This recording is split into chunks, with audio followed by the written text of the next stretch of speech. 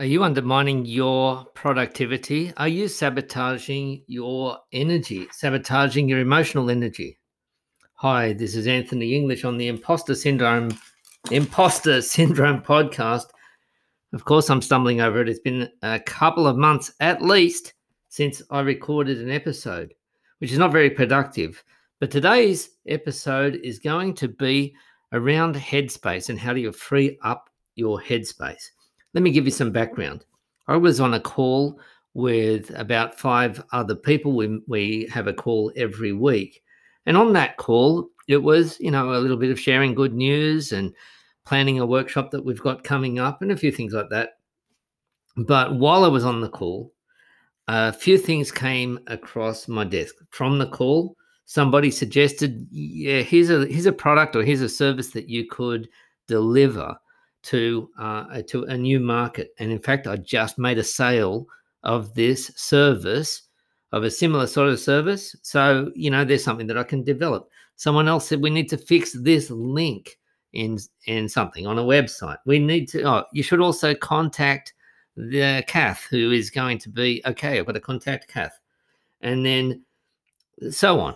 So a number of things coming across my plate. And now this is not a getting things done kind of here's how to be super productive thing. But I wanted to use an analogy which occurred to me and which, may help you. When you get, like I get these sort of requests, suggestions, ideas coming in literally every day. Somebody will suggest to me, hey, maybe you should write an article about this, or maybe you should record a podcast episode, or perhaps you should talk to this person or listen to this podcast episode, or maybe you should read this article. And that could be somebody personally suggesting it. It could be over social media. It could have been something that I just stumbled upon, or a video that I was going to watch on YouTube, or something that has just come across my desk somehow on email, whatever. So all of that can be overwhelming. And it's almost like to use this analogy, imagine if you're a chef and you get all of these wonderful and exciting ingredients come in and get delivered.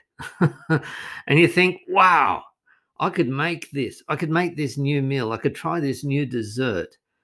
I could try this new recipe. This might really do well.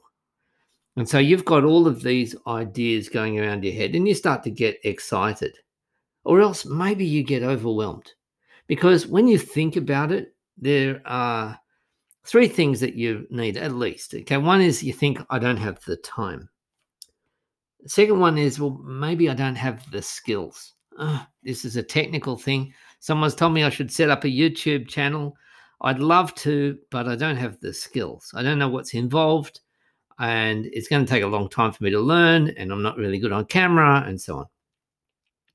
Or else maybe you say, I don't have the tools. I would need to figure out which tools to use, what software to use. Or imagine if you're in a restaurant and you're going to need some utensils. You're going to need some cooking, some knives and different things. And maybe your knives are not sharp. Maybe they're not ready. Maybe you don't have the right chopping boards or whatever. So we've got the time, we've got the skills, and we've got the tools. Those are the things that we need. Probably there's some other things as well, right? And you're thinking, I've got all of these ingredients. I started on something, but I didn't finish it. And then those ingredients are going to go to waste. Now, you don't have to use every idea that comes across your desk, right? That every idea that occurs to you, you don't have to do that. You can assess very early on. You say, that's a nice idea, but I don't think I'll ever do that. Or I don't think I'll do that for the next few months. Okay, that's fine. But imagine that you've got all of these things coming in. So they're inputs, if you like. But you're not really feeling productive. They're not getting the outputs. And so what you do, just taking note, looking over my notes here, and I'm thinking, well, I've written all of these notes, and somebody has also suggested another thing that I should install on my computer. And I'm thinking, this is just so overwhelming. So what happens is that we get really it's very easy to get sidetracked. And that sidetrack could be an interruption, it could be a distraction, it could be, I don't know, looking up news. And you think, this is not the time for me to be looking at the news, or watching some YouTube videos that are really not relevant.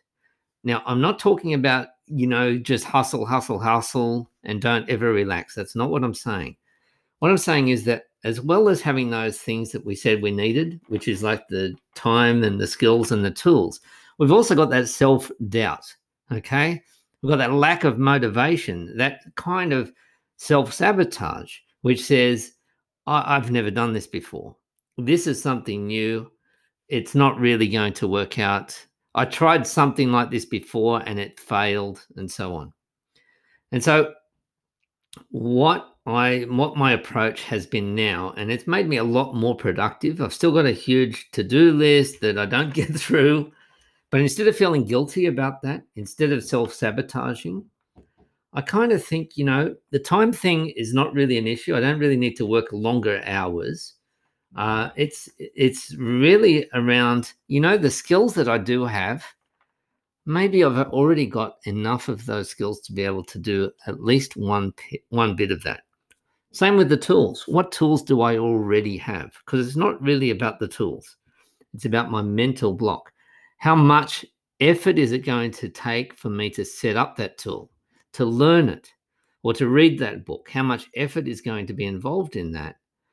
How can I make those ingredients, those inputs, how can I make them an output? How can I actually turn that into a little meal from those ingredients that's something ready to feed myself, or maybe even feed others, actually sell to somebody else, for example, in a business situation? How can I say no more quickly to things that are just not really things that I should be focusing on? In other words, how can I free up headspace for myself? And it seems to me that if you have a process, if you have a system, if you have some sort of tools, if you're used to using a knife or a vegetable peeler, if you're used to doing things and you know how to crack an egg, whatever your egg is, if you've already got those in place, then those are not going to be the roadblocks. You won't be worried about the skills. You won't be worried about the tools. And for that matter, you won't be worried about the time, because you'll be that much more efficient. And you just say, you know what? When this thing has occurred to me, or somebody has suggested something to me, I can decide, I know that I have got a process. And so that is really the shortcut, is to say, I'm going to document a little bit of a process. And the word document, don't be intimidated. It could be 5 bullet points. I'm going to document this process so that I know that when this one comes across the line, I'm not going to be procrastinating. I'm not going to need to procrastinate, because I've got a process. And that alone has made me much more productive. I've mentioned to a couple of people who know me fairly well, I mentioned to them recently that I'm not organized, and they both expressed great surprise about that. They said, well, how are you able to produce so many videos on your YouTube channel, for example, if you're not organized? Like, I'm really surprised that you're not organized. But in reality, I'm not. I think it's actually more around that emotional energy that is not so much self-belief or anything like that. I suppose that comes into it, but it's more around the time just to get it across the line. I can do that. The skills just to get it across the line, I can do that at a very basic level. It's not going to be slick. And the tools, once again, I can do it with existing tools. I don't need to start to learn new ones. As long as I've got the outcome, as long as I've got that meal in mind of what meal it is that I'm going to make, and then the recipe, the ingredients are not going to go to waste. So welcome back to the Imposter Syndrome podcast after a few months sabbatical. And hopefully I'll get a little bit more organized with this now and get a few more episodes going. Thank you for listening.